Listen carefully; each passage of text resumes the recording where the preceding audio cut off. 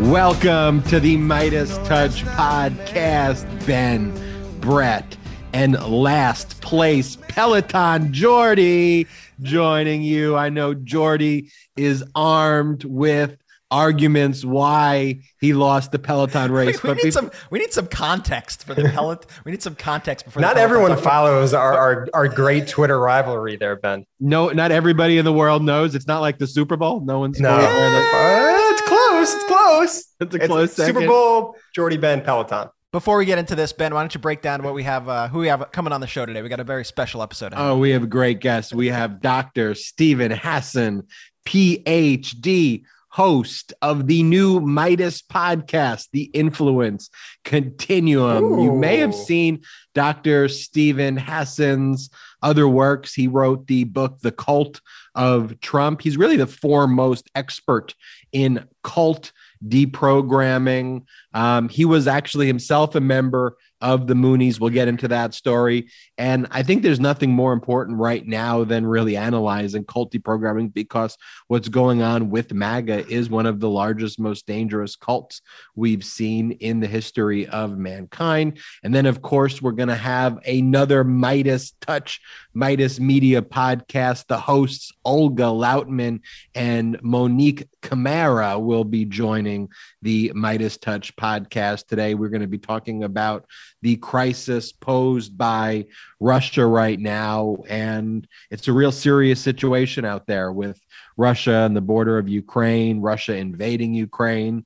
There are peace negotiations underway, if you want to call it that, but we're not calling this situation another Cold War, but it really seems more and more like that's what's taking place. And so we will get their insight. One of the things I love, Ben, about the Midas Media Network and about having people like Olga and Mo and Dr. Hassan on the show is we get to have people who are so much smarter than us. Yes. Fill out the network.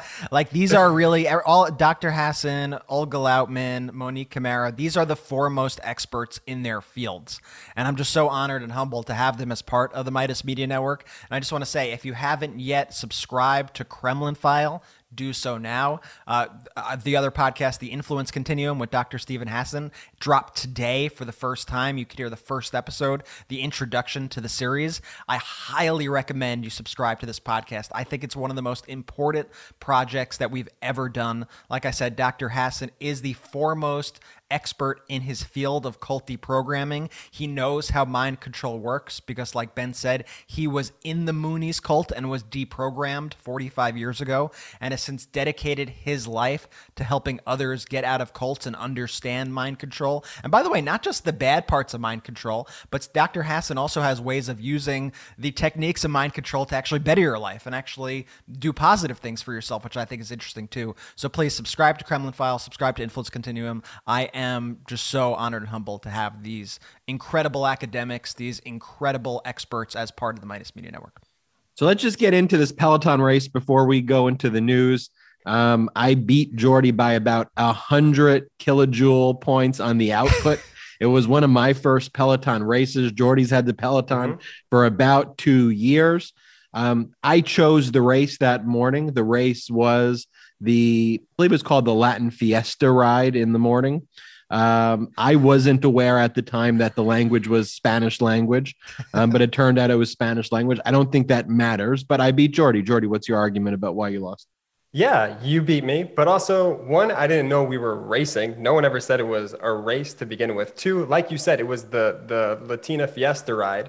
And I don't speak Spanish or understand Spanish that well. I could read it decently. So being thrown how did you into understand Ben when they told you to increase the resistance? First up, Ben got his Peloton. Exactly. Ben got a Peloton like a week ago, and I think we all have that friend who's obsessed with SoulCycle or Peloton or CrossFit or whatever it is. And maybe we could talk to Dr. Hassan about Ben's new cult that he just joined. The cult of Peloton. The cult of Peloton, because Ben won't shut up about every day, every text is the Peloton, the Peloton. And my whole expertise here is just not even getting involved. I have a fake Peloton, just a bike that I put my iPad on and watch videos to, and I just refuse to engage in this and all that's going on. And before just going down to talking about today's... Hold on, Ben, true or false? Your your partner, your longtime partner, is a fluent Spanish speaker. True or false? You often spend a lot of family time with your partner's family who exclusively speak Spanish. True or false? True. Okay, I rest my case. You can't watch and see. I mean, first the Peloton has you. It shows the inclines. It shows not during the live literally. classes. Jordy, are numbers in Spanish or numbers in numbers? Not during classes. Let me just ask you one question, Jordy. Your main point is that you were unaware this is a race. This was not a race to you. No, my main point was that I had trouble understanding the cadence that I needed to be at during the race. That's my main point. Oh, so it was a race now. Yeah, I guess every ride is technically a race because there's a leaderboard. I like how Ben has to cross-examine about everything. Like Ben exactly. I know where he's trying to go with this, and I'm not going to let him box me into this. I'm not letting him box you in. Jordy says, first off, he started his argument. I didn't realize it was a race. Jordy then realized, wait a minute, were there text messages that say race? Cool, Jordy, you in for the race? I'm in for the race. Interesting. You all ready for the race? Yes, let's race. So, I mean, Jordy knew what the text message. Anyway, I will move on, but anyway, we'll let the Mighty Mighty decide the end of that argument. Brett, Jordy, have you seen the news about? It came out of Washington Post. They did an incredible report about how the Fox News hosts were basically running the United States government. I wish it wasn't a true story. Oh, they called it the Fox News cabinet. Yep. Basically, Trump relied on Sean Hannity, Judge Jeanine Pirro, Mark Levin, Lou Dobbs, more than he actually relied on the cabinet. And those are the people running the United States government. We knew Fox had that influence, but until this Washington Post report, did we really know, Brett, that it was this deep and this intense and all of those entanglements? I mean, I think we knew that he was getting his cues from Fox News in terms of he watches a lot of TV and he watches what they have to say and he takes what they say seriously. I don't think we really knew that these hosts were literally having direct one-to-one conversations with the president of the United States and that Trump was constantly checking in to see what the Fox News hosts were saying about his policies and what they were recommending that the country does. And these are people, I mean, we all know that everyone on Fox is basically crazy, but they do have some reasonable people, especially at that time. Chris Wallace was still at that network. Brett Baer is semi-normal, but those were not the people that Trump was concerned about. I mean, Trump was taking direct orders from people like Jeanine Pirro, Judge Jeanine. He would say, Judge Jeanine thinks we should do this. He would ask, is Judge Jeanine okay with this? The fact that Judge Jeanine had power over the United States government is, first off, I mean, we have to acknowledge just the incredible breach of journalistic ethics. This is not journalism. This is not. Could you imagine Rachel Maddow and Joy Reid and Jim Acosta acting as President Biden's cabinet, giving policy advice? President Biden going, "Oh, I wonder what Maddow has to say about what we're doing tonight." No, that would be fucking crazy.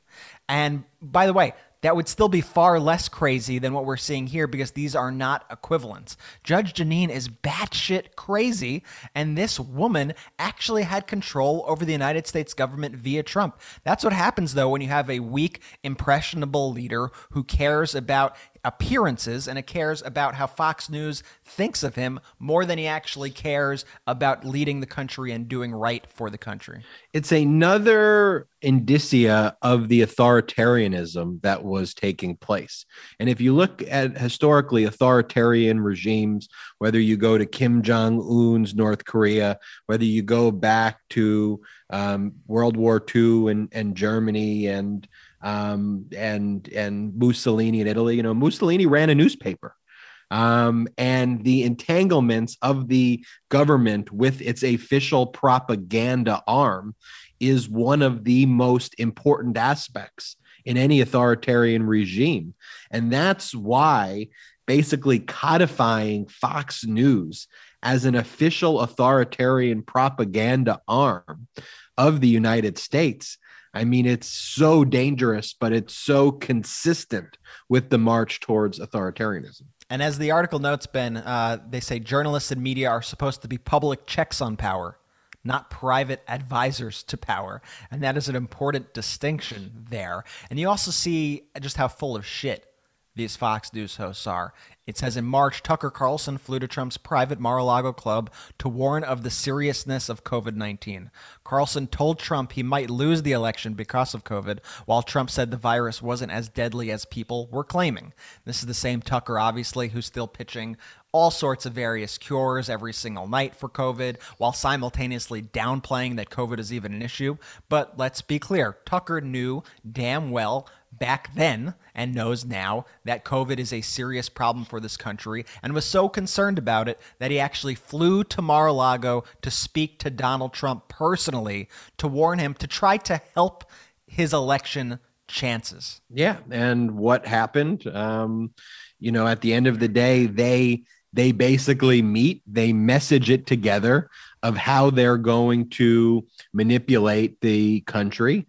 And they come out with their messaging of being anti-vax, anti-mask. And that was basically the consensus after all of these conversations, that when Fox News said, all right, Trump's going, taking a hard turn, to be basically pro-COVID, we got to be pro-COVID also. And we got to support the spread of disinfo on COVID. And this is why there's so much projection also coming out of Donald Trump's statements. If you ever read a lot of his statements recently, he talks about the Democrat-controlled media. He'll use terms like that, how the Democrats control everything you consume and how they coordinate with the media. Well, that doesn't happen. But this was actually literally happening in the Trump White House. Direct coordination between Fox News, I was going to call them the press, they're not the press, between Fox News and news and quotes. News and big ass quotes, and the Trump White House, which, like you said, Ben, is chilling. This is what happens in authoritarian regimes. This is what happens in authoritarian countries, not in the United States of America. All Trump had to do was take COVID just the slightest bit seriously. We all know how hard it is to oust a president during war, during times and periods of war. If he actually made his whole candidacy, his whole re-election campaign, the war on COVID instead of the war against COVID, there's a little bit of a distinction there that I think everyone could understand. He would have won. It would have been a layup for him. But instead, he sided with COVID. He promoted COVID. Absolutely unbelievable. Oh, just going back, it has memories of when Trump got COVID and then he wanted all the people to wave to him. It was such weird. That was one of the craziest weeks, I think, in American history, that week, where all of a sudden everybody was going down with COVID in the administration and Trump gets wheeled off to Walter Reed. And then you see the pictures of him in that little office and he comes out looking like he just got off a ventilator and he can't breathe and he takes off the mask. That was the weirdest, one of the scariest also moments in American history. Right. You have the death of Ruth Bader Ginsburg, which precedes the super spreader event that they held for Amy Coney Barrett. And then everyone contracts COVID. Trump goes to the debate knowing he has COVID to try to infect Joe Biden. Doesn't test beforehand. Well, he tested positive. Yeah, he doesn't test at the debate, but he tested positive. It was one of the craziest weeks. In other news, I guess MAGA's moved on and they're now telling people to drink their pee is what they're saying as the remedy, not the vaccine. You're supposed to drink your pee, according to MAGA. One of these anti-vax MAGAs, Christopher Key, basically explained that urine therapy is how you treat COVID. Brett, can you play the clip? Because yeah, I'm going to play the clip, and I'm just going to say, in case any YouTube algorithms try to axe us for playing such ridiculous disinformation, that this is what you're about to hear is obviously complete and total bullshit. Please get vaccinated and do not listen to quacks like this. But let's hear MAGA's new COVID cure. When I tell you this, please, take it with a grain of salt, but go do the research, okay? Because this is going to just be like, there's no way. But the antidote, and I'm going to kill my credibility. What credibility do I have anyway? So, hey, the antidote that we've seen now, and we have tons and tons of research, is urine therapy. Okay? And I know to a lot of you this sounds crazy, but guys, God's given us everything we need. Okay. All right. We're good. I think we get the point of urine therapy and what I've never seen somebody more unconvincing. Also, he doesn't even buy his own bullshit or his own his own stream of consciousness. Maybe is a better term to use. He doesn't buy his own stream of consciousness, his own stream. While he's even saying this, he's like, I know this is going to damage my credibility, but let me throw something out there. have you tried drinking your own pee? Do you think there's like a competition maybe? like, is there a competition amongst these people? Like, I wonder what we could get them to do next. Like eat their own shit. No, that's a step too far. Let's start with pee. We'll work our way up. Well, I don't know what's going on this thing, but they're putting the P in GQP. That's what I know. Mm-hmm. There's always a P in GQP. Speaking of GQP, Ron Johnson from Wisconsin, he announced that he's going to be just running like saying that. Ron Johnson from Isn't Wisconsin. that the guy who spent July 4th in Moscow? Yeah, him and many other Republicans spent July 4th in Moscow. He's also the guy who has been continuously promoting also other fake COVID cures, which aren't too far off from P, and continues to downplay the virus and continues to downplay January 6th and act like it was Antifa and Black Lives Matter. I mean, Ron Johnson, he's a horrible human being. This is a horrible person, a traitor to this country. And he was waffling about whether he was going to run or not. And he's since decided that he is going to run. And, he's so bad for this country, this guy. And we should do everything that we can to make sure that Wisconsin knows how horrible this man is. I love when we did those billboard trucks over the summer on this July 4th, Jordy, to commemorate what you exactly said. We had said Ron Johnson spent the 4th of July in Russia. We had those driving around all around Wisconsin. But this is a sick man. This is a bad man and a traitor to this country, and he belongs nowhere near the United States government. He wants to take away your health care. He's against the Affordable Care Act. He's pro-COVID. He's pro the pandemic. He would ban abortions in the state of Wisconsin. He opposed a bill that would have eliminated the time limit for child sex abuse victims to bring lawsuits. So he opposed that for giving justice to child sex abuse victims. He rejects the idea of climate change. These are actual policy positions of his. And he replaced Russ Feingold from McCain-Feingold, who introduced incredibly important legislation that were creating fairness in our election process. And he replaced a real serious intellectual, great thinker that was great for Wisconsin. We're trying to have intellectual conversations and talk to people about complex issues like climate change while these people are drinking urine. Or there, it reminds me of the movie Don't Look Up. I mean, that which was, about climate change, obviously, but we know what's going on. I mean, to have people like Ron Johnson just have their greed allow, what's the point of government if you don't have health care? What's the point of government? So people should just die? Is the point of government to support the death of the citizens? That seems to be Ron Johnson's policy on every single issue, being not recognizing climate change. Well, the thing is, they've gone beyond like a conservative point of view. Like a conservative point of view, I guess, would be, we want limited government. We think government should stand for the national defense. And beyond that, not much else. Beyond that, it's kind of pull yourself up for your own bootstraps, let everything work, free markets. Let's just stand off. Let's not get involved in anything.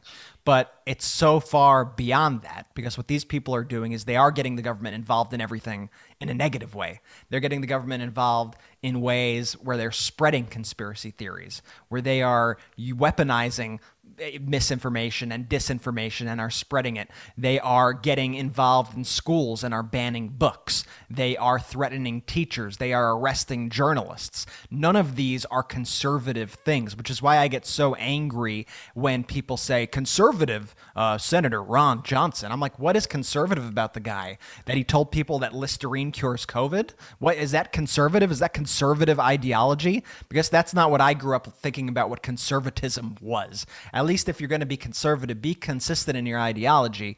What this is, though, what we're seeing from the GQP is a brand of far-right authoritarian fascism. That's what's happening here. And as we speak today to academics like Dr. Hassan, like Olga and Mo from Kremlin File, who have been studying far-right autocratic movements across Europe, I'm sure they'll be able to tell us a ton of similarities to these disinformation campaigns that we're hearing from people like Senator Ron Johnson, and a ton of similarities between these far-right movements that we're seeing in Europe to what we're seeing today in the Republican Party. That's why I really don't like the labels conservative, liberal anymore. Like, I legitimately believe, as someone who supports progressive policies across the board and someone who would identify as liberal when you check every box of what a liberal is, I believe I am still far more conservative than a Ron Johnson, a Don Trump, a Jim Jordan, any of that ilk, a Marco Rubio. There's nothing conservative about those policies. I do not support insurrectionists. I believe in our capitalist system, but I also believe people should live and have the best healthcare available. I believe people should have the best education available to them so our business and economy prospers. I believe in the existence of climate change because you can see it, because it's like the asteroid that literally is right there before your very eyes. And I think a conservative person would say, hey, we need to conserve the planet Earth. If we want to have anything, any business, any whatever, we need to have, let's start off with the existence of planet Earth. But all these wacky conspiracy theories is the antithesis of what conservative is. And then just finally, Brett, before we bring in our first guest, Steve Hassan, Jim Jordan, you saw his letter to Congress. I believe Jim Jordan, back in July, with respect to the January 6th committee, he says, look, January 6th, give me a call. I got nothing to hide. That's what he said back in July. Then this October, when they reached out and they said, hey, we'd like to talk to you, right? He said, I've said all along, this is a quote, I have nothing to hide. And this weekend, by the way, it's also weird that they send letters on a Sunday. Like, he couldn't send a letter Monday morning. Just a strange date to send a letter like that. But anyway. Well, because he's hoping that it gets drowned out by the Monday news cycle. And his long letter Sunday, it's a witch hunt. This is, I'm not talking to the January 6th. It was 4 pages to basically say, I did nothing wrong. Don't question me on anything. Or I'm just extremely guilty. And if I speak to you, I'm going to incriminate myself. But the Jan 6 committee moves on methodically. And when we see these 4-page letters, like from Jim Jordan, when we see Donald Trump filing lawsuits against the January 6th committee and Mark Meadows. And here's the thing about Jim Jordan. The committee knows everything.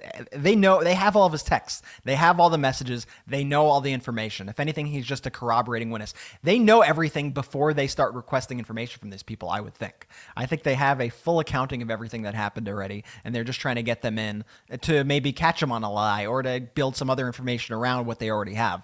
But they already have the information. What I'm, eyeing for, hopefully this week, I want to see a contempt charge for Mark Meadows. This seems to be taking a while. When do you think we're going to see that? I'd like to see it take place soon. It's a more difficult balance because he was in the executive office. He was the chief of staff. It's, Bannon is a very easy one.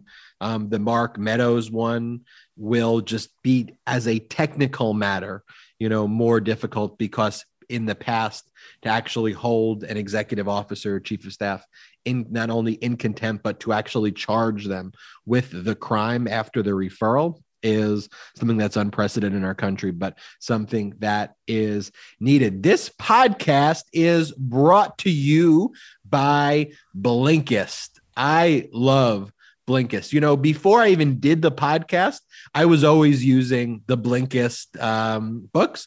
I would get all my books from Blinkist, where they would basically give me a summary of the book. And rather than having to read, and don't get me wrong, I like to read the full books as well, but they basically break it down in 5-6 minutes of all of the key points.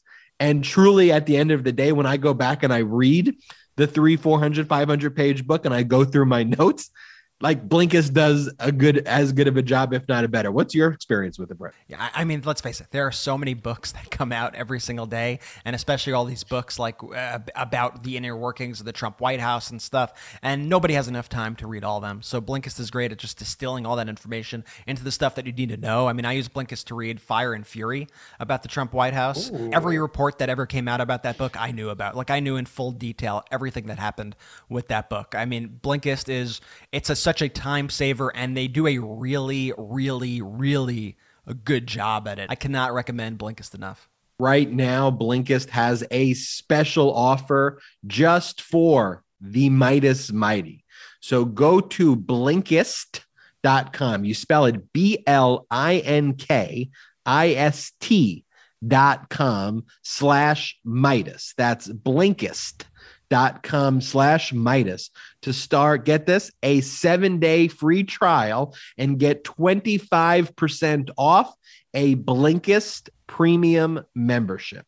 That's Blinkist, spelled BLINKIST, Blinkist.com/Midas, MEIDAS, to get 25% off and a 7-day free trial. Blinkist.com/Midas. And welcome back to the Midas Touch podcast. We are joined by Dr. Stephen Hassan. Dr. Stephen Hassan has added podcaster to his illustrious resume. The new podcast, The Influence Continuum, on the Midas Media Network, came out today. But before that, Dr. Hassan has done some incredible work. He's written the book, The Cult of Trump and Combating Mind Control. His own experience was one of the formative things to that inspired his career. He was a member of the Moonies cult, was deprogrammed over 45 years ago, and has dedicated his life to helping people get out of cults and deprogramming. So welcome to the podcast. Yeah, thanks, guys, so much. Thank you for your good work. And we need to engage more citizens around the world to oppose authoritarianism, because that's the big picture as I see it. So tell us, for those out there who have not yet read The Cult of Trump, what made you write The Cult of Trump, and what were your kind of central findings in that work? Wow. Okay. So the fast explanation is that when I was 19, I was dumped by my girlfriend, and I was sitting in the Queens College Student Union waiting for my next class. I was a creative writing major, and 3 Mooney women flirted with me, lied to me, said that they were students, etc. And it sent me down a rabbit hole for over 2.5 years, where I became a right-wing fascist and turned my back on my religion, which is Judaism. I should say I was born and raised 1.3 miles from Donald Trump in Flushing, Queens, by the way. I was on the cheap side of Union Turnpike. He was in Jamaica Estates. I had a small little attached house. But I turned 180 degrees within a few weeks, threw out my poetry, thought my family was satanic, thought Moon, who later is a convicted felon, he died in 2012, but the cult persists. And Sean Moon was actually at January 6th saying it was Antifa. The Mooney newspaper, the Washington Times, said it was Antifa. Disinformation. But at the point that I nearly died in a van crash due to sleep exhaustion and was away from the group for 2 weeks, so my brain started to sleep, like I was sleeping 3 to 4 hours a night for 2.5 years. I slept. I reached out to my sister. I had no conscious doubts about the cult at that point, but I was deprogrammed just to prove to my family I wasn't in a cult and I wasn't brainwashed. I agreed to talk to the ex-Moonies. And when I learned about Chinese communist brainwashing, and I realized Moon was a liar and therefore was untrustworthy and therefore couldn't be a man of God, I went, what happened to me? And I cried for 3 hours. And then I started researching brainwashing and mind control, talking to all the former military intelligence folks. And I credit Robert J. Lifton, who will be our next podcast interviewee. He wrote the seminal book called Thought Reform and the Psychology of Totalism, which came out in 1961. When I asked to meet with him, he said, "What about?" I said, "Your book saved my life." He said, "Which one?" Because the guy wrote, 20 books at that point. I said, "Thought Reform and the Psychology of Totalism." So he said, "Okay, come and meet with me." And I started to explain how I was recruited and how I was trained to recruit and indoctrinate people. And he looked me in the eye, and at this point, he's a Yale psychiatrist, professor. He looked me in the eye. He said, "I just studied this secondhand, but you've lived it. They did it to you and you did it to other people. And what you're describing is so much more sophisticated than what I studied. You need to study psychology and explain it to people like me." And there I was. I was 22 years old, ashamed, embarrassed, had a cast on my leg from my toes to my groin. And this Yale psychiatrist is telling me I can say something of value. And it set my life course. I had no idea I'd be doing this work 45 years later. But here I am, and the need is greater than ever. And the need is greater than ever. So it sets your life course in this direction. You devote your life to getting others out of these destructive situations, helping others, deprogramming. But, when I grew up and watched, and heard about the cults, whether it's, the Moonies or whether it's, the groups that think that the asteroid was going to come and then they commit. The Hale-Bopp comet of Heaven's Gate, right? It was always still kind of viewed as, those people are, and I hate to say the term, but this is what I felt growing up. Like, those are just kind of crazy people that can't happen to me. That's just them. And like, look how wacky that all is. But as you've just been, continuing on with the services you've been providing in your professional career, now the entanglement, though, has become so mainstream as you have the cult of Trump and literally a United States president using those cult tactics to create a cult. Is it fair to even call it a death cult of people who are rejecting science? And it is a movement of 50, 60, 70 million people in the country. And so as you saw that, what was going through your mind? And now your work is more relevant than ever. Yeah, so I apologize for not answering your question because you asked about how did I come to write The Cult of Trump. The truth is that I've really not been a political person my whole life. I'm really a creative guy and a therapist, a licensed mental health counselor who helps to heal. But at the point that I was researching ISIS recruitment online in 2015 and was actually part of an invitation-only Aspen Institute meeting on countering ISIS with counterterrorism folks, and then Trump said, we need a Muslim ban. I was like, I wrote a HuffPost piece, Trump, ISIS's greatest recruiter, how to get people to sign up for ISIS. Just talk about a Muslim ban in the United States, and that'll really help our enemies. So I was like, oh my God. I mean, I grew up in New York, so I watched at least 10 minutes of The Apprentice before I was like, oh my God, what a dip, and what a ridiculous person this is.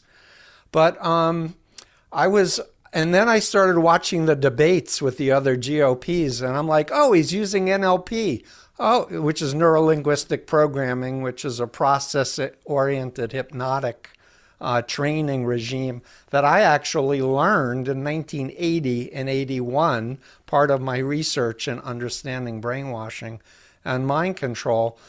And I was getting more and more alarmed because I understood what he was doing, and everyone else didn't get just how dangerous he was.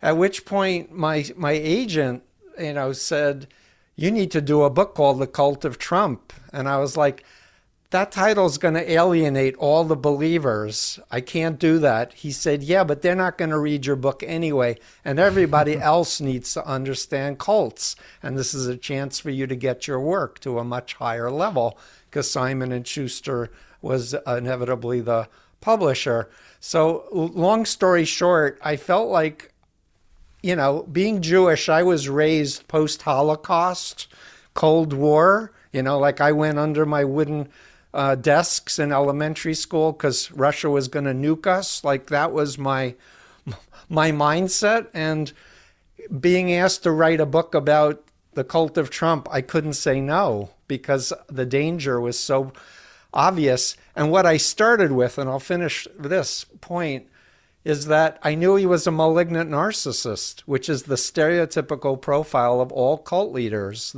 Not only the need for entitlement and grandiosity and lack of empathy, but all the psychopathic stuff too, the thinking they're above the law, pathological lying. So that was the start of my research, was just knowing I was going to do a chapter paralleling Trump with Jim Jones. I decided Hubbard of Scientology and my former cult leader, Sun Myung Moon. That was the beginning. But then as I started researching it, I realized the cult of Trump is comprised of cults, like real authoritarian cults. And that's who's influencing Trump, and that's his base. And the media's got it completely wrong. So the whole thing evolved. But the book isn't just about Trump. It's Trump as the symptom of a 50, 60-year plan to destroy democracy in the United States and insert a theocracy. Dr. Hassan, you mentioned a technique that Trump used during the debate. What was the name of that technique again?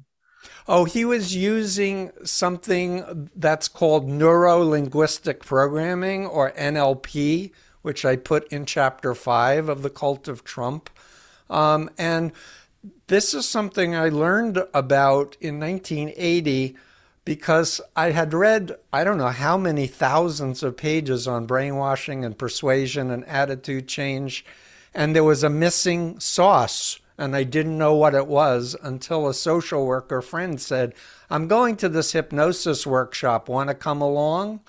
And Richard Bandler, one of the co-founders of NLP, was teaching, and I was pacing in the back of the room because this was the first workshop I dared to go to after my Cult Mooney workshops that I was indoctrinated in and I did for others.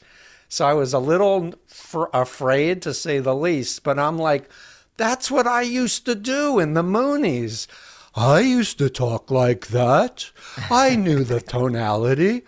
I knew the linguistic pattern. And I was like, oh my God, I need to learn this stuff. I want to understand what was done to my mind and what I did to other people without realizing it. And that's the point, without realizing. Do you think Trump knows that he's engaging in that technique, or is he just someone who, because he's a malignant narcissist, does those things and it actually has that effect?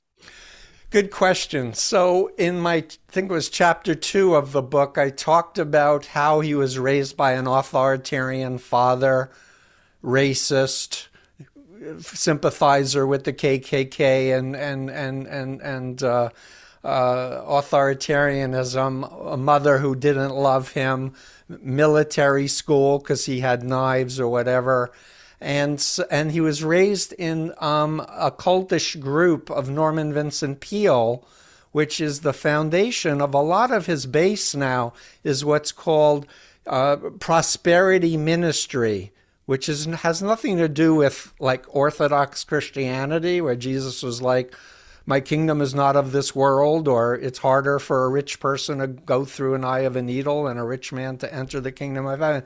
These are the televangelists who say, give us all your money and God will bless you tenfold. Like, put all of your tithes on credit cards, right? So this kind of magical thinking, just believe it and it will manifest. That's what he was trained in as a child. And later on, there was a whole phenomenon of pickup artists where people were teaching NLP techniques, how to get people to have sex with them that would normally never give them the time of day.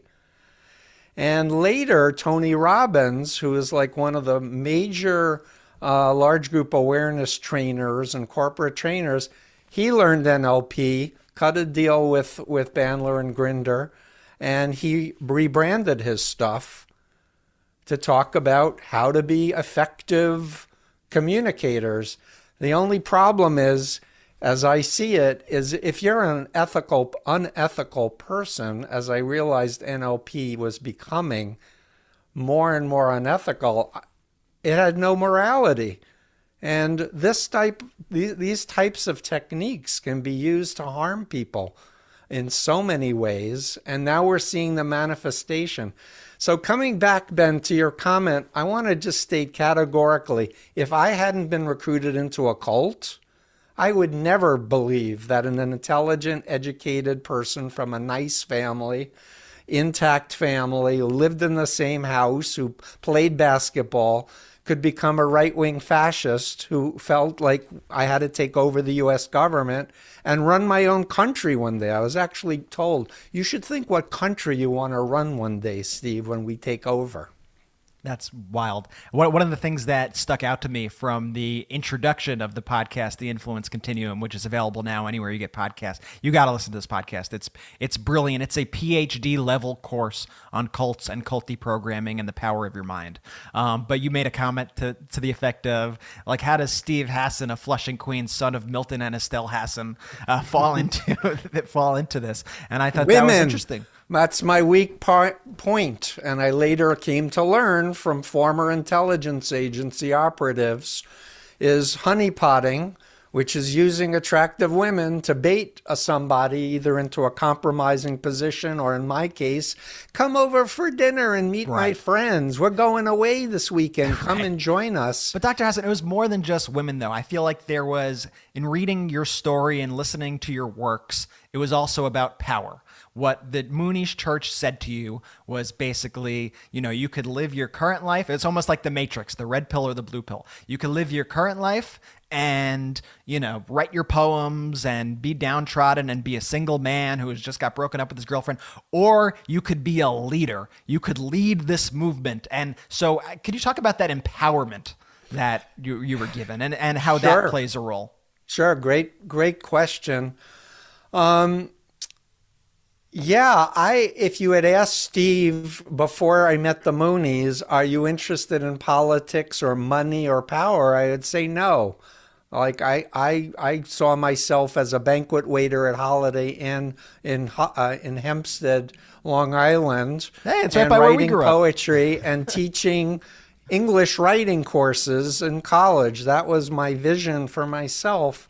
But life has this, weird, formula of things that happen. So there's so much I want to share, but I want to state categorically the single most important principle of social psychology is called the fundamental attribution error. I know this is a lot of syllables. Fundamental attribution error. What it means is that human beings around the world have a bias, an unconscious bias, when they're trying to figure out other human beings' behaviors. They have a bias to overestimate the disposition or personality variable and underestimate the social influence contextual variables. In other words, I wanted to be the best person I could be, and I wanted to make the world a better place. Those are the two universal needs that people get approached by destructive cults by. Do you want to be the best person, Brett, you can be? Ben, how about you? Do you want to live to your fullest extent, or do you want to waste your time and energy? So that's what's called a double bind in psychology. In fact, this all or nothing, as if there were no third choices or fourth or fifth choices. And in my case, I had a dad, old school father, who always was like what I did wrong instead of what I did right. And I tell the brief story that I got a 97 on a statewide Regents in history. and one other person in the state got a 97. No one got higher, and mostly everybody flunked. And I was so excited. I told my dad, and he said, well, what happened to the 3 points? You know? But with the Mooney recruiting person, his name was Kamiyama, who selected me, he said, he was like a pseudo father who was like, I believe in you. You have great leadership abilities that you have no idea about, but I'm going to help bring out the best in you. And that was more the allure in the beginning, was this relationship. Not to make it so black and white, because it's obviously far more complex than you could describe in a minute. But yeah. I see parallels to what you're saying when I witness people kind of heading towards the QAnon, kind of beliefs, that they're people who in some way feel powerless, but that this movement tells them that you have the secrets. You are the one in control. You are the one who can make this happen. Would that be an accurate assessment? And is that what you see with QAnon and even MAGA as a whole? Absolutely. So, as humans, we're wired to follow who we perceive to be legitimate authority figures, and we're also hardwired to identify and follow people that we respect who are in our peer group or in our identification groups. Why? Because deep down inside, we want to survive. It's a defense mechanism, and we need to use critical evaluation to go, wait a minute, is somebody selling me a dream that has nothing to do with reality, like multi-level marketing cults, which many millions of people have been sucked into and lost countless millions of dollars. So, but the point is as a recruiter for the Moonies, I was taught to evaluate people in terms of, are they a thinker, a feeler, a doer, or a believer? And depending on interacting with them, I was able to determine the right way to approach them, to recruit them. So there was a customization of recruitment. Now we're dealing in an age where we have all this data that's been taken from us, about us, 5,000 estimated data points on every voting American. And there are algorithms that bad actors can use to find our buttons. In other words, cults don't need to have actual contact with you to ask you questions anymore. In this day and age, AI and the data and platforms are being used and weaponized. And what I, in the book, talk about 4th generation psychological warfare techniques that are being used. Right. So technology has actually made it easier to recruit people into cults. And I think one of the things that... by the millions. So the question is, how do we de-radicalize millions of people? And the only answer is massive educational efforts. Like, nobody wants to follow a liar or a cheat that's going to ruin their life or destroy their marriage or their families consciously. But the indoctrination bypasses people's conscience, their own inner questions and voices. Phobias are installed in people, irrational fears that if they don't follow, terrible things are going to happen to them or the country or the world. And so, as you were saying, the red pill or the blue pill, that is a metaphor for, any destructive mind control cult. Right? So is it a bit like a video game where you kind of have to take down the boss in order to break people out of the spell? Like, do you need to delegitimize the leader in order to break people from the spell? Is that the most important aspect, do you think? So that's a really good question. And I would want to state categorically that direct assaults on the leader, the doctrine, or the policy of a cult actually has a paradoxical negative effect. In other words, when I was a Mooney and someone called me a jerk or an asshole or a cult leader, it made me feel persecuted and it made me double down on my commitment to the group. What helped me question the group was when people from the outside were being nice to me and respectful of me and asking me questions that made me think.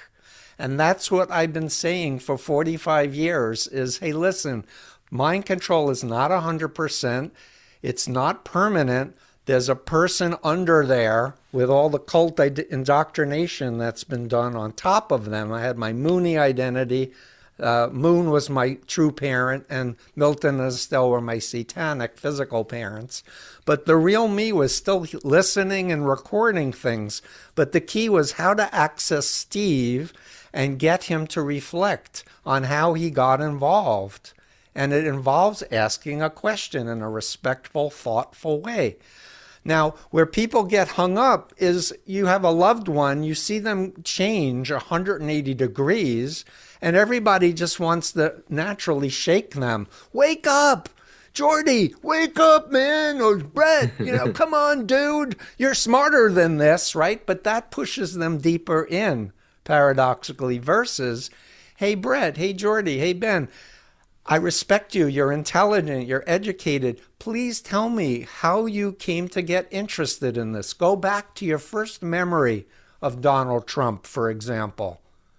And when I ask people, what was your first contact with Rajneesh, or what was your first contact with Moon or Hubbard, they were like, I thought he was an asshole. I thought he was a jerk, or I thought he was crazy, right? And you get people back to their authentic self to then start to reevaluate what actually has been done to them in the context of talking, and with MAGA folks, talking about Chinese communist brainwashing works, talking about pimps and traffickers and the techniques they use to groom and indoctrinate people. They'll be interested in that, as long as you don't attack the leader at first. First, you build the foundation that social psychology explains, and I have what I refer to as my influence continuum of ethical to unethical, and the BITE model of authoritarian control, which I did my doctoral research on: behavior control, information control, thought control, and emotional control. And on my freedomofmind.com website, you can see the long list under each one of these things. The more you can tick off, the more authoritarian whatever you're into, a relationship or a business or a religious group or whatever. And then you can go, wait a minute, I was in a cult. And that's what I hear all the time from people who've read Combating Cult Mind Control, for example. They're like, I knew the Moonies were a cult. I didn't think I was in a cult, but I read your book, and now I realize I was in a cult.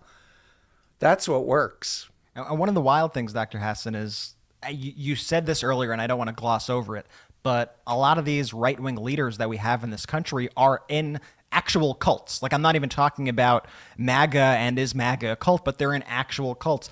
And somebody specifically who mentioned, well, first, we've seen Donald Trump speak at Mooney events. We've seen Mike Pence. We've seen Mike Pompeo. We've seen Newt Gingrich all speak at Mooney events, which is horrifying in and of itself. But you actually say that Mike Pence is in a cult, yeah? Yeah, it's called The Family. Jeffrey Charlotte wrote 2 New York Times best-selling books, and he has an excellent Netflix series called The Family. And this was a cult that was started anti-communist. So we need to do for Jesus what the communists are brainwashing people to be atheists about. That was the mentality. So the Family does the national prayer breakfasts for all these years, and they think nothing to recruit Democrats as well as Republicans, as well as atheists, as well as dictators in other countries, because they wanted power and control, basically, in that particular cult. But in the book, I talk about Opus Dei, the Catholic authoritarian cult that William Barr, I wrote about being on their board of directors of their entity in D.C. I talk about New Apostolic Reformation, which are a group of people who are self-proclaimed apostles or prophets that claim to get direct revelations from God and claim to cast out demons and do faith healing. And it's those that is the base of the cult of Trump, where these people are being told they're spiritual warriors against the demon, enemy. Yeah, I don't think many people realize that literally a lot of the people who are at the center of the power structure in the Trump administration are in literal cults. And yeah, with a worldview.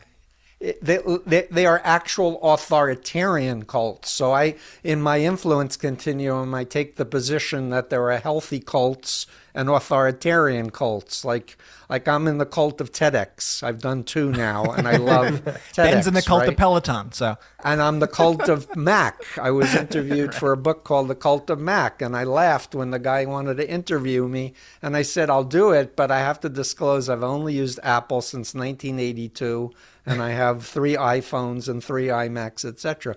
And I'm a scuba diving cult member too, right? So, but the point is, you need to have informed consent to know what you're getting into.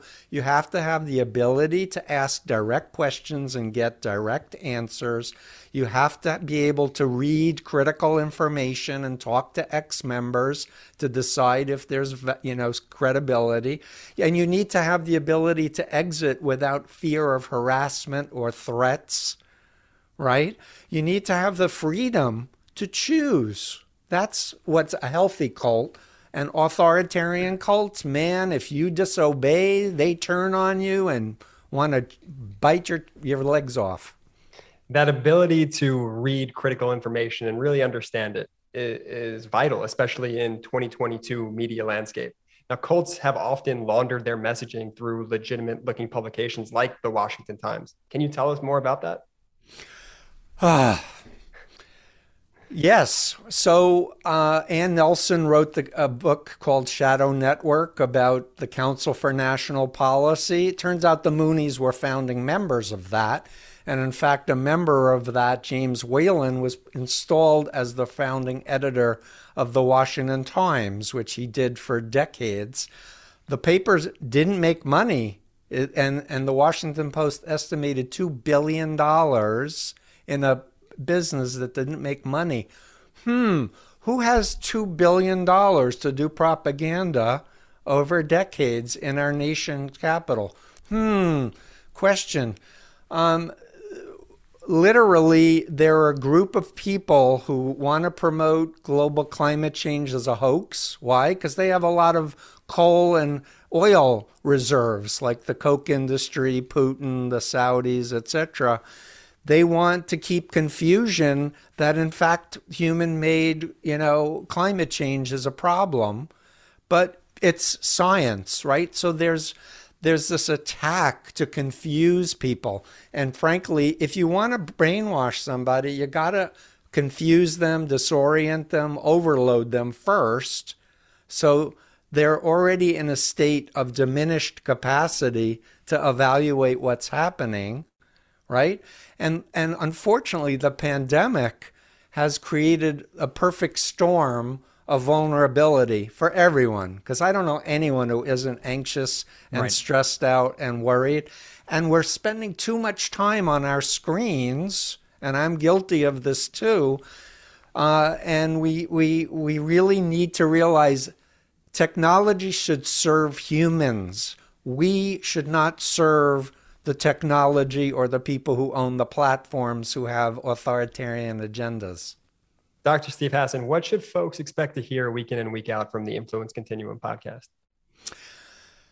So I wanted to call it the Influence Continuum because there really is an ethical side and an unethical side. And I want to teach people how to control their own minds, like how the mind works, how to recover if you've already come out of a destructive cult, whether you were born in it or recruited. I want people to understand, for example, there's ethical applications of hypnosis that can really profoundly help people with immune system functions, with memory and concentration. But the key is you need the locus of control in you, not in somebody else who says, surrender your power and follow me as the guru, etc. That's why you need to go to a mental health professional with ethics and not just anyone who says, I know hypnosis. I have an interview with a woman who's been teaching parenting workshops for 60 years, how to help raise healthy kids. So I don't want it just to be negative stuff about how messed up things are and what we need to do to save our human rights and democracy, but also things that people will find useful in their day-to-day life. Dr. Hassan, such a brilliant podcast. I want to thank you for everything that you're doing in this field. I think it's more important than ever these days. I hope everybody goes right now and subscribes to the podcast, The Influence Continuum, available anywhere that you find podcasts. Dr. Stephen Hassan, thank you for joining us on the Midas Touch podcast. And thank you, all of you, Brett, Jordy, Ben, thank you for believing in me and offering me this opportunity. I've been doing interviews and putting it in my YouTube, and people have been saying, do a podcast. But when you said, oh, do a podcast, we'll put it on our platform, I was like, okay, great. Oh, the honor is all ours, Dr. Hassan. Thank you so much. We'll be right back with more of the Midas Touch podcast after this. Thanks, guys. This podcast is brought to you by Athletic Greens. I love Athletic Greens. Ooh. I use Athletic. You got the Athletic Greens right there, shaking up Jordy? his Athletic Greens right now. I have It's the Athletic best. Greens every day. Let me just break down what Athletic Greens is and why it's made such an important impact on my life. Athletic Greens, it's this, unique superfood with 75 high quality vitamin, mineral, whole food sourced stuff, probiotics, adaptogens. They help you start your day right. They give you a ton of energy, supports your gut health, your nervous system, your immune system, your focus, helps with aging, helps with all things. But here's the thing. Before AG1, my cabinet, I just had all these different gummies and all these different pills. And I would try to pretend that I'm like some sort of pharmacist, and I would like put them all together, and I would take 2 of these, 1 of these, and I would just keep taking these pills all day, and chew the gummies. I didn't know if I was even doing the right thing. But with AG1, it's 1 scoop of this green powder. I put it in the AG1 cup. I shake it, I drink it, and then I'm good for the day. I have all the minerals that I need. It is lifestyle friendly. So whether you're keto or paleo or vegan or dairy free or gluten free, this is for you. It contains less than 1 gram of sugar, no GMOs, no nasty chemicals. Price, it costs less than $3 a day. Okay. You're investing in your health, and it's cheaper than your cold brew habit. And you're really investing in all-in-one nutritional insurance. That's how I see it as well. AG1 is a small micro habit with huge benefits. It's one thing you can do every single day to take care of yourself. And the founder of Athletic Greens, he founded it when he experienced a ton of gut health issues and ended up on this complicated supplement routine to recover, kind of like me. That was costing him $100 a day, not the $3 a day that AG1 costs. And so Athletic Greens has over 7,000 5-star reviews. I would give it 7,000 5-star reviews today. It's that good. Athletic Greens is also climate and neutral certified company.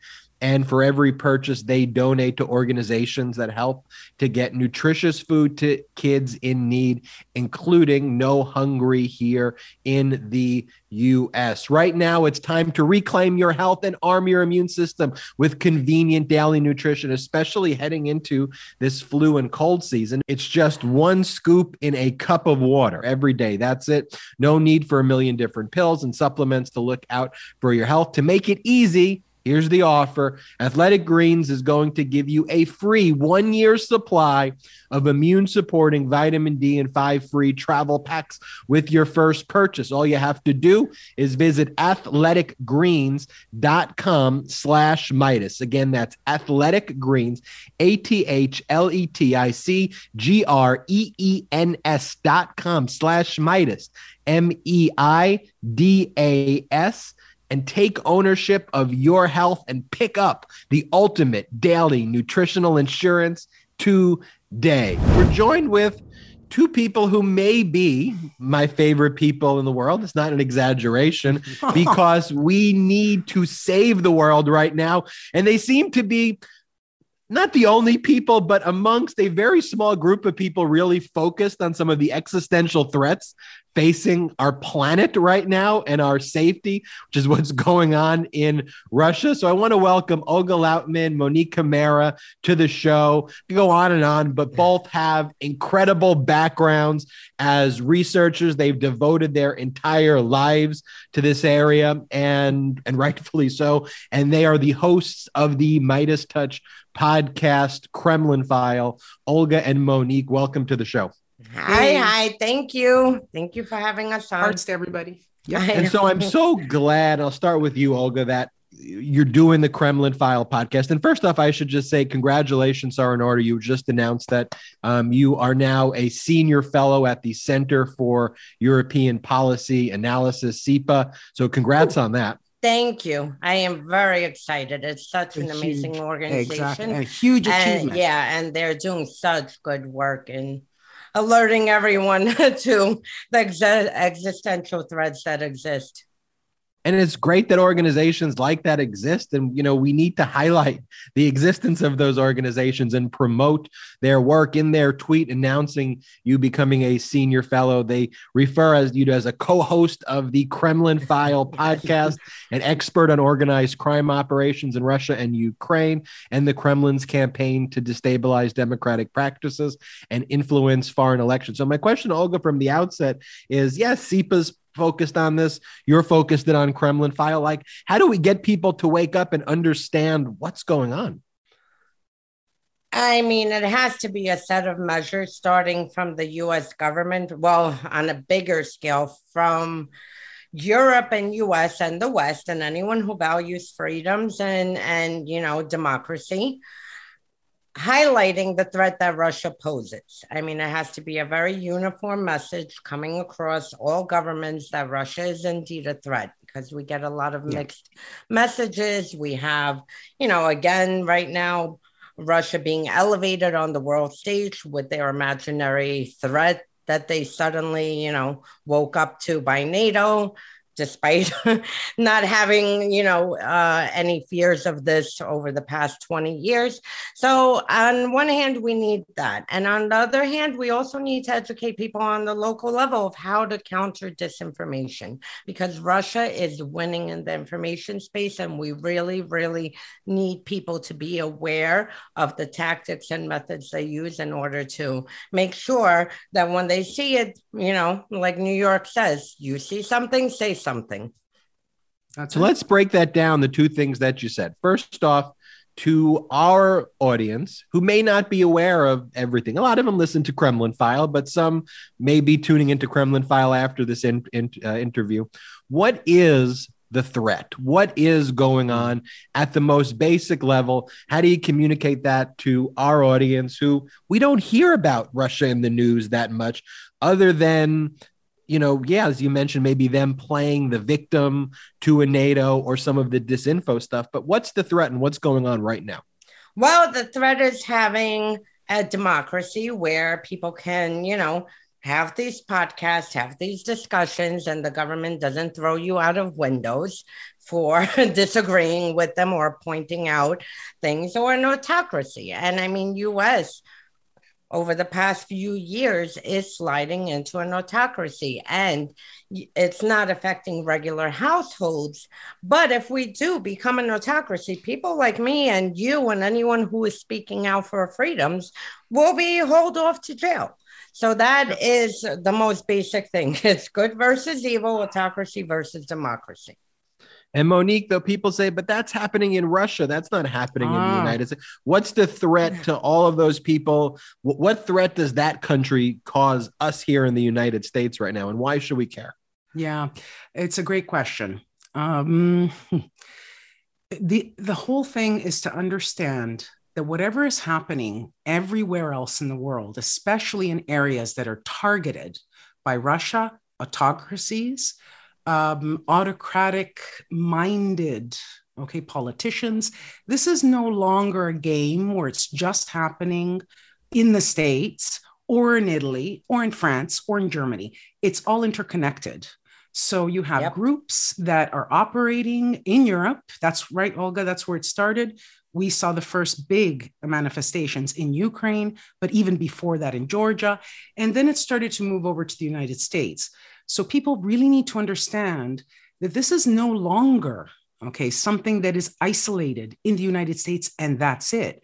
It's happening as a network of autocracies. And there's lots of people who are writing about this. As Olga was saying, one thing that we need to remember is at our local levels, you can see manifestations of this, okay? And I see it, for example, I'm in Italy and I watch CNN, I watch MSNBC, I watch all sorts of news from, okay, the States, and I can see all of this playing out. What we had to deal with here basically was something that was exported into the United States, especially after 2016, but probably even before that.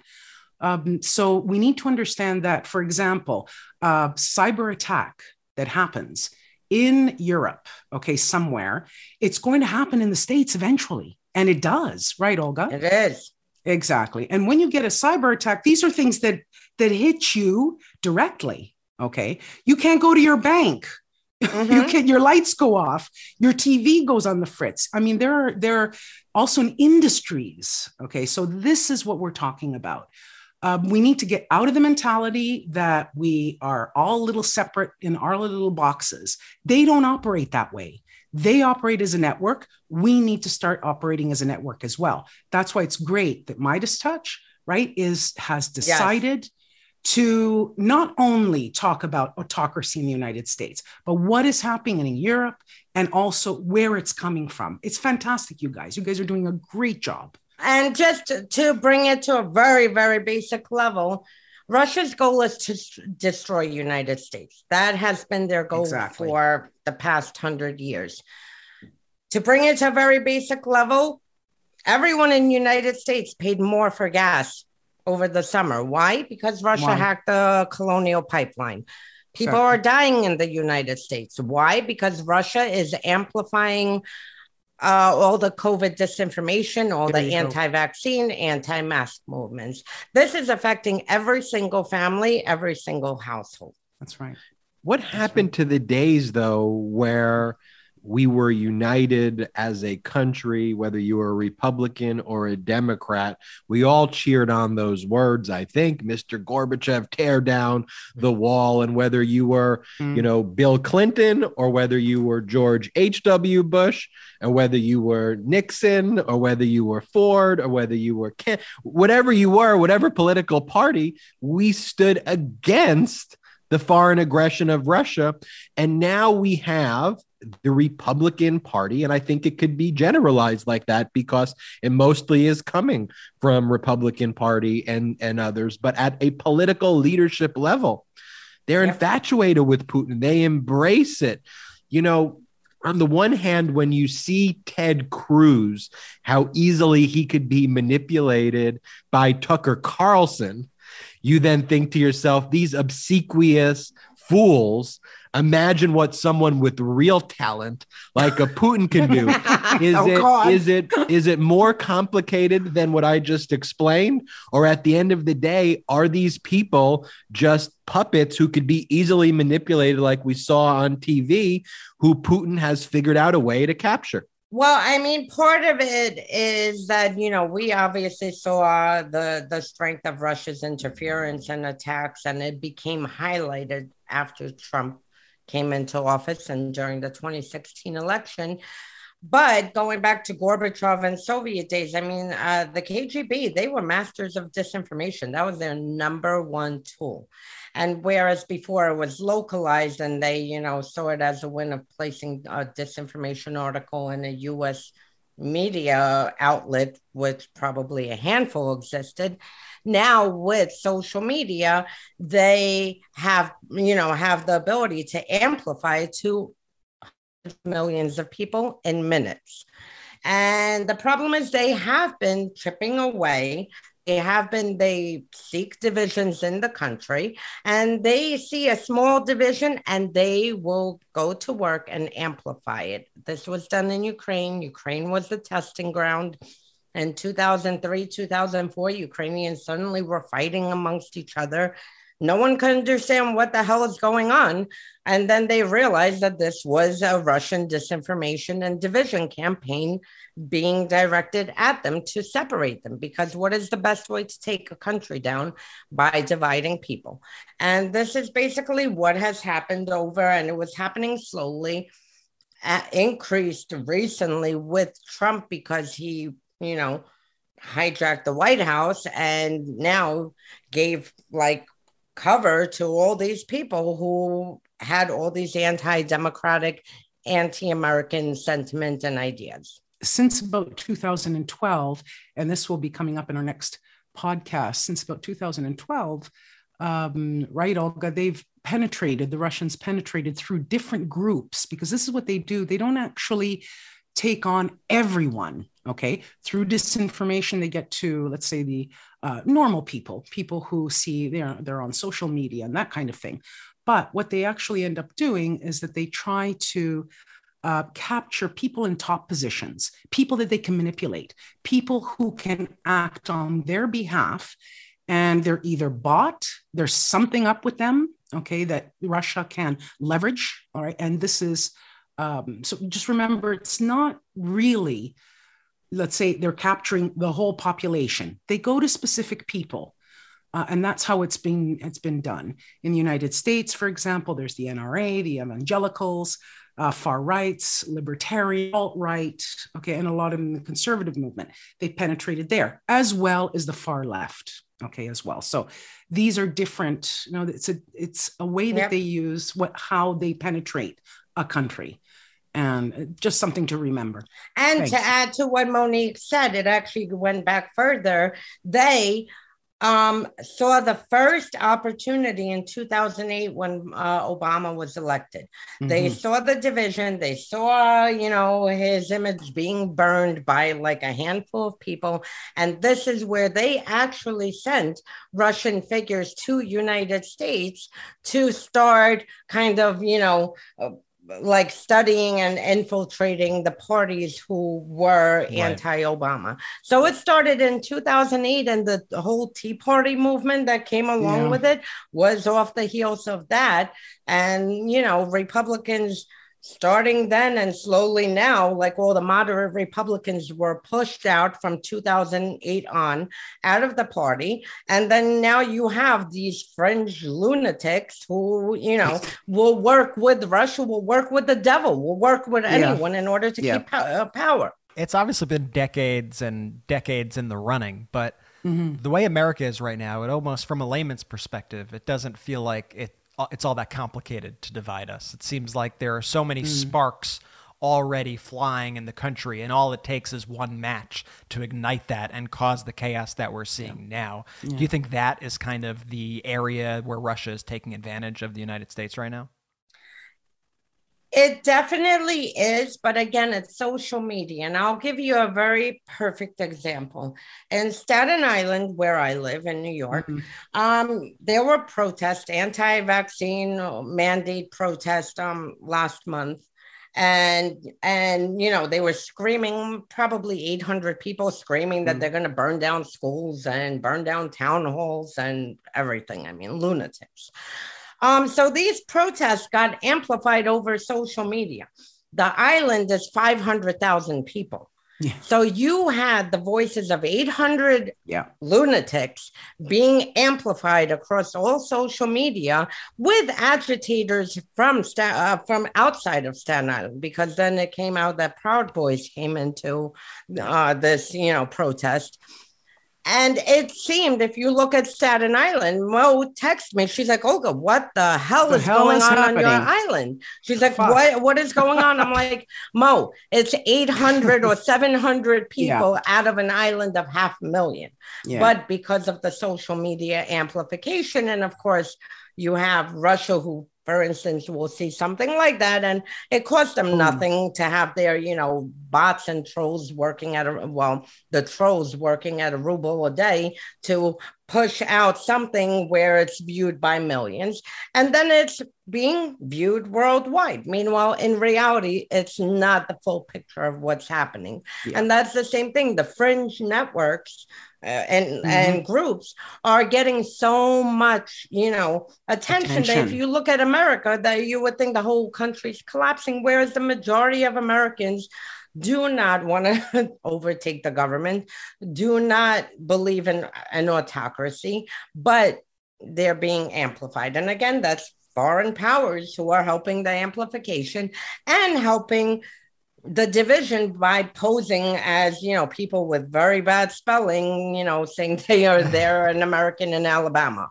Yeah, no, it's a very powerful tool, social media, because it does amplify, as Olga was saying, very small fringe movements. They get all of this attention, whereas people like us trying to do something, right, that is positive for democracy, pushing out the message that we need to support every single democratic institution that there is out there, we don't get amplified, right? We don't play those dirty tricks. That's what they do. I can give you an example here in Italy. We had a little over the weekend. There were like 10 people flying around with fascist flags. Okay. And they got, I don't know how many. And then the bots come in. So they're retweeting all this stuff. So it makes Italy look like a complete fascist state, which it's not. Most people, I would say maybe half, are center left. The other ones are center right, but that small little fringe movement becomes something that's important when it's not important. We need to learn how to get our messages out, to a larger audience. That's something that, I know you guys are trying to do. We're trying to do. There's a lot of people on board that are trying to do this kind of thing. And how do you break through? As they say, what is it? A lie can make its way around the world before the truth even gets its shoes on, or something to that effect. Yeah. So well, it's negative, right? Yeah. Well, and it doesn't even go to, versus us versus, the fringe group. You had Hannity. He's a perfect example. He made a very outrageous statement that dead people voted. So many, no, not dead people. I apologize. That a dead person voted. They had proof. And this poor woman who uses her husband's name, his initial message, was seen by millions of people. But this poor woman comes out and she's like, hello, I'm alive. I'm the one who voted. And I just happened to use my husband's name because I'm old-fashioned. So he had to issue a correction. The correction probably saw 5% of what the initial part of her being dead and voting saw. It's Let's remember that when a piece of disinformation gets out there, it has to be corrected within 2 hours. Otherwise, it's going to stick.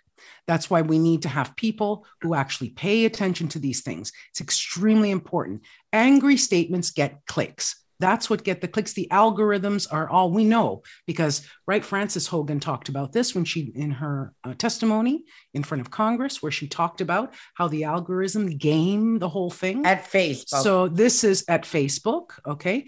This was before Christmas, this happened. Or actually before that, in September, sorry. And we know that angry clicks, they get, it's gamed so that's amplified much more. One thing that we can stop doing is clicking, retweeting, for example, angry tweets or things that are disinformation. Take a screenshot. Don't actually, retweet the actual the tweet because that gets them traction. Instead, having a screenshot, it stops it right there.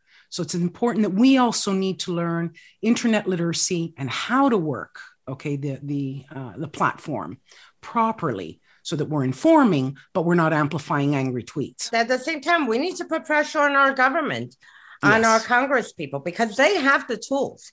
It's nothing, they don't need to even do anything except have a meeting and use the tools in place to put pressure on social media companies to actually implement them. So, they don't even have to revise anything or do anything. The tools are in place. They just have not put enough pressure on the social media companies to, cut this shit out with all this disinformation and, and everything that is costing American lives. I I legitimately think, if Facebook decided tomorrow that we're going to take an aggressive stance against anti-vax lies, that they could basically turn around the pandemic with the click of a button, because they know what is being funneled. They know where they are directing their users towards. And the problem is that, and you guys were talking about this with Hannity, is that it's not only the fringes of social media that are spreading this disinformation, but it's the largest cable news network in the world, perhaps. And I mean, what do you make of it when you have somebody like Tucker Carlson going out there and saying things, talking about the Russia-Ukraine situation and saying, why do we care? Why? Well, I guess I'm into democracy, is what Tucker Carlson said. I mean, it seems indistinguishable from the stuff that the Russian propaganda network RT is spewing. I mean, I personally have been calling him a Kremlin shill for years. And it's more than even that. I can tell you the point that I actually saw that he really is a Kremlin shill. And that was when Trump, by accident, because he's just an idiot and wanted to have his Obama bin Laden moment, killed Soleimani. And, and at that point, he was all excited. And he's like, yes, I took out this Iranian terrorist, blah, blah, blah. Russia was not happy. I mean, Russia even gave him cover at that moment, saying that, oh, someone must have fed Trump this information and, and he just didn't know better. Putin, as a matter of fact, within 48 hours, because of how furious he was, flew to Syria. And you had the whole Republican Party behind Trump, repeating Trump's points. Tucker Carlson, he was with Putin. Mike Lee with Putin. So Rand Paul with Putin. So you had a handful of Republican senators who were just as furious at Trump as Putin was, whereas the rest were just lining right up behind Trump. And I was like, there you go. Now that is a Kremlin shill who just exactly who just happened to show himself. And since then, I mean, he's gotten no better. And as far as Fox News, I mean, it is horrible what is happening and whatever. But at a minimum, why are they being viewed by our military and our government agencies? At least shut them down. Put freaking, I don't know, NPR, anything. Cartoons, anything. Not Fox News. I understand maybe they don't want to put CNN versus Fox. Put anything. Put PBS.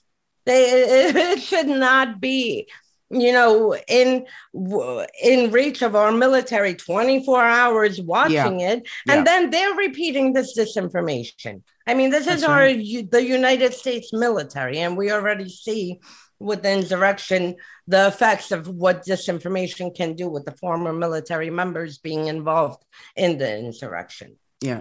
Let's remember that what Olga is saying is that those narratives, a lot of what Russia pumps out in social media and what, the line, the kind of messaging that they want to get out there is pumped through. Okay. And that, I mean, that's what I spend a lot of my time. I'm sitting there reading different people here, of course, because I'm much more centered here in Europe, but they're just parroting. Okay. And this is what Tucker Carlson. So a lot of times if, we can ask people, when you're listening, don't take it, this is the actual line. Understand that if it comes from these people, 9 out of 10, it's come from Russia. Okay. And it's being funneled through. All right. Yep. So maybe even more, 9.7 or something like that. They don't have an original thought. Okay, so this is actually very, very important for people to understand, especially when it's coming from here. And as Olga was saying, through the military, I mean, come on. Okay, this is just absolutely incredible. Are we really surprised of what happened? Yeah, and I think you could draw direct lines between that sort of, I mean, I guess you could call it brainwashing in a way, to what we saw on January 6th and to kind of all the violence we've seen throughout the country as of late and all the discord that we've seen throughout the country as of late. I know the Biden administration this week is going to be speaking with Russia about Russian aggression on the border of Ukraine. What do you think the administration needs to say? What do you think has to be done right now by this administration to curb Russian aggression? Olga, you want to take that one?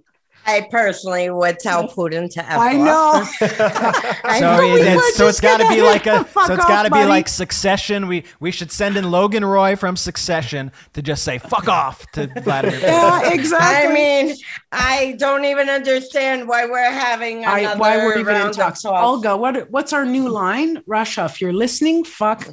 Russia, You if say you're that? listening, Are fuck we off. allowed to? Oh, this is the Midas Touch Encouraged. podcast. You could say whatever. That's our new line. The whole thing is absurd. You have a mafia thug who again is getting attention on the world stage, being equated to Europe and US, and I mean, he has been planning this operation the whole year. And suddenly he wakes up and says, oh, let me feed the US and Europe and say that I think NATO is going to attack Russia. And I mean, I've been documenting it on Twitter. Over the past few months, probably every other day, there's a headline that NATO is about to bomb Russia with nuclear weapons. And I mean, the insanity that they are feeding the Russian people. They've been doing it since the Soviet days, but now with social media, you would think they would know better because Russian people can, click on and see that there's absolutely zero missiles headed. So, I mean, I personally think the whole thing, that's not how you deal with Russia. Every time you sit down with Putin, he sees it as a sign of weakness and he only escalates the situation.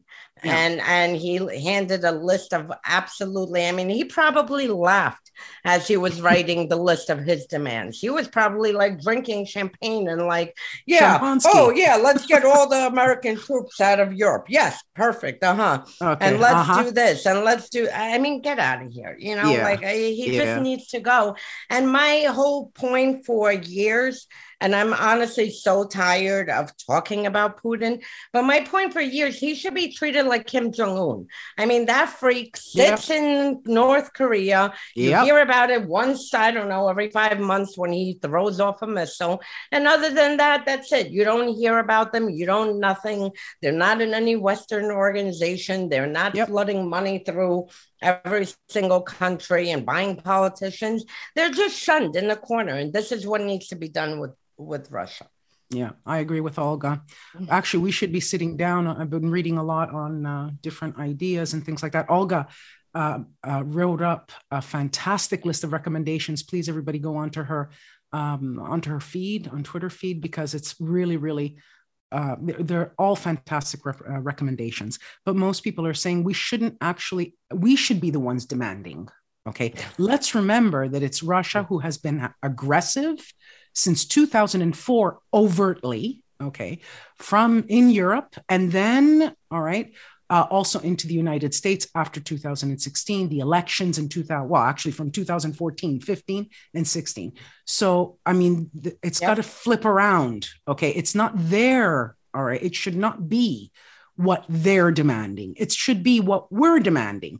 Take your stuff, take your kit, take your shit, move out of there. Get out of Georgia, get out of Crimea, get out of Donbass. That's what they should be sitting down and saying. And then you back it up. Sanctions. And get out of the States. Get out of wherever the fuck you are. Then 2, sanctions. Hit them hard. Hit the oligarchs. Hit the Kremligarchs. Because these guys don't function if they don't have their bank accounts in the West. Let's remember that's where they have their money. They haven't got it in Russia. They've got it in our countries. So we do have leverage in that. And then send help to NATO and also to Ukraine to, let's say, arm up. You don't have to send soldiers. That's not what we're saying. But these things have to be fortified much more, because that's the situation that's going on now. And it's a serious situation right out there. It's not something to take lightly. No. And we should be listening to the Baltic states, to Ukraine. What are they telling us to do? And we follow their lead.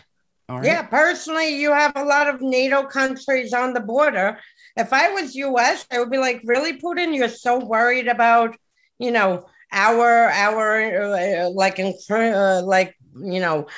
a movement onto Russian borders. I would freaking drop 18,000 paratroopers into Poland and other NATO countries and be like, are you worried now? Because, Yeah. I mean, honestly, that's how you deal with them. And they have more bark than bite if they are addressed correctly. Trust me, I am Russian and Ukrainian. I have, So I I say, guess, the best of both worlds. I know the mentality. And I mean, this is how you have to deal with them. You have to push back hard.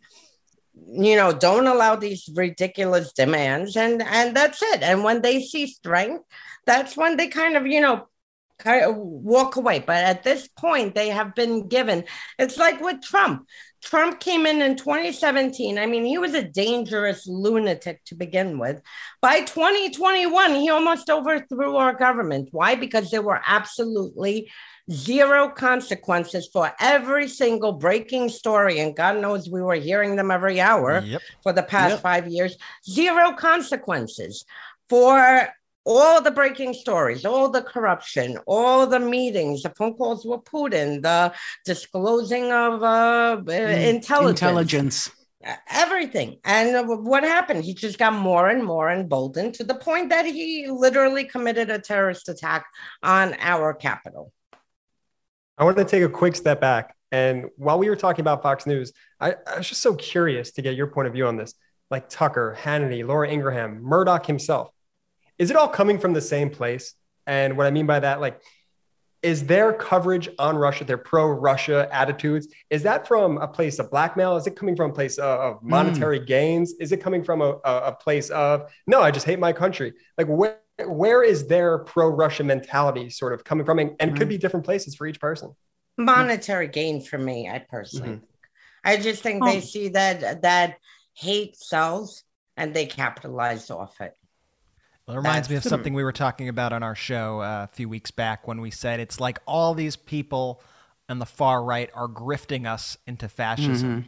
They're all along for the ride to line their pockets with no care or concern with how it actually affects lives and how damaging it is to our democracy. And I think that is what is so dangerous. Mo and Olga, or Molga, as you have become to be known by beloved fans of the Kremlin File podcast. I want to thank you for being such an important part of the Midas Media Network and for doing this podcast, Kremlin File, because you guys are, we've said this earlier in the show, but I think we should say to you too, you're much, much more intelligent than all the three of us combined.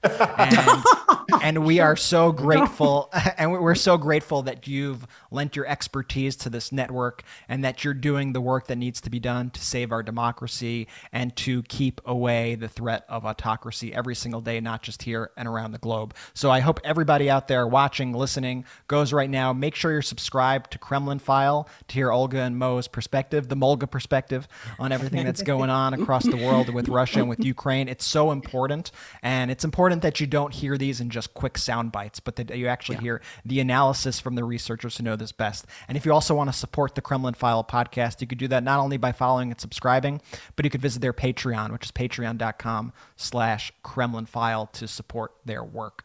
Olga, Mo, thank you so much for being on the Midas Touch podcast, and thank you for everything you do. Thank you. Thank you, guys. Thank you.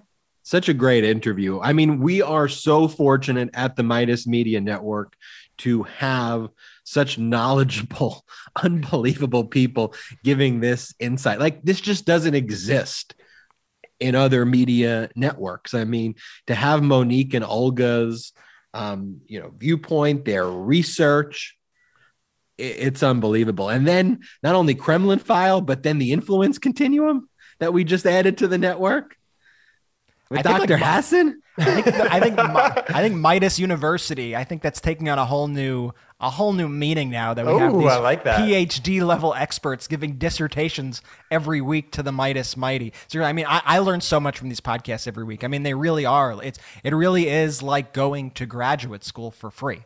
And we're learning so much, and we're learning stuff as it happens, new research, things that are going on right now on the ground from the preeminent experts in the field. It's just so invaluable. And I'm so grateful. Like I said, I'm so humbled to be working with these experts who are far more intelligent than me. And I acknowledge that. Well, that's the biggest thing. I've built my entire life trying to find people smarter than me to surround myself with. That's why I love doing the podcast with you guys, because you guys just bring your A game every day.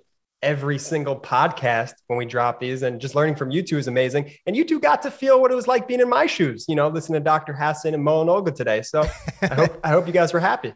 Very happy. And look, not just promoting the Midas Media Network podcast, but I think it's helpful that we pause and reflect and give a shout out to some other podcasts that we like as well. One of them that I really enjoy, and I know Brett Jordy, it's among your favorite podcasts, is a podcast by a group called Swing Left. Their podcast, How We Win.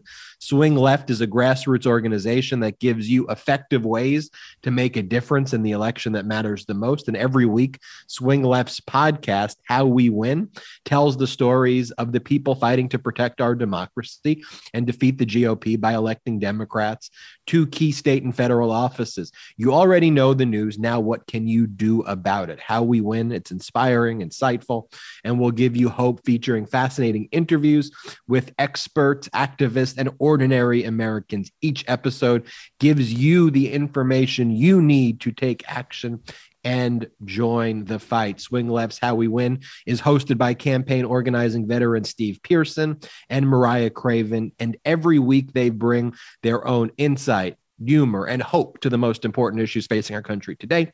Previous guests include Speaker Nancy Pelosi, Stacey Abrams, Michael Moore, Representative Adam Schiff, Dan Pfeiffer, Billy Eichner, Senator Chris Murphy, Dolores Huerta, Doreen McKesson, Representative Karen Bass, Catherine Hahn, and many others. How We Win chronicled the tumultuous journey to defeating Donald Trump and win the majority in the Senate. Now, Steve and Mariah are going even deeper to keep you in the fight and build on our victories in 2022 and beyond. We don't agonize, we organize. Subscribe to Swing Left's podcast, How We Win. Want to thank everyone out there from the Midas Mighty. These podcasts, the lives are growing. The community is growing. It is 2022. We need to get in the fight. Brett, last words before turning it over to Jordy. Last words, do not drink urine to cure COVID. Please get vaccinated and please get your booster. Shout out to the Midas Mighty!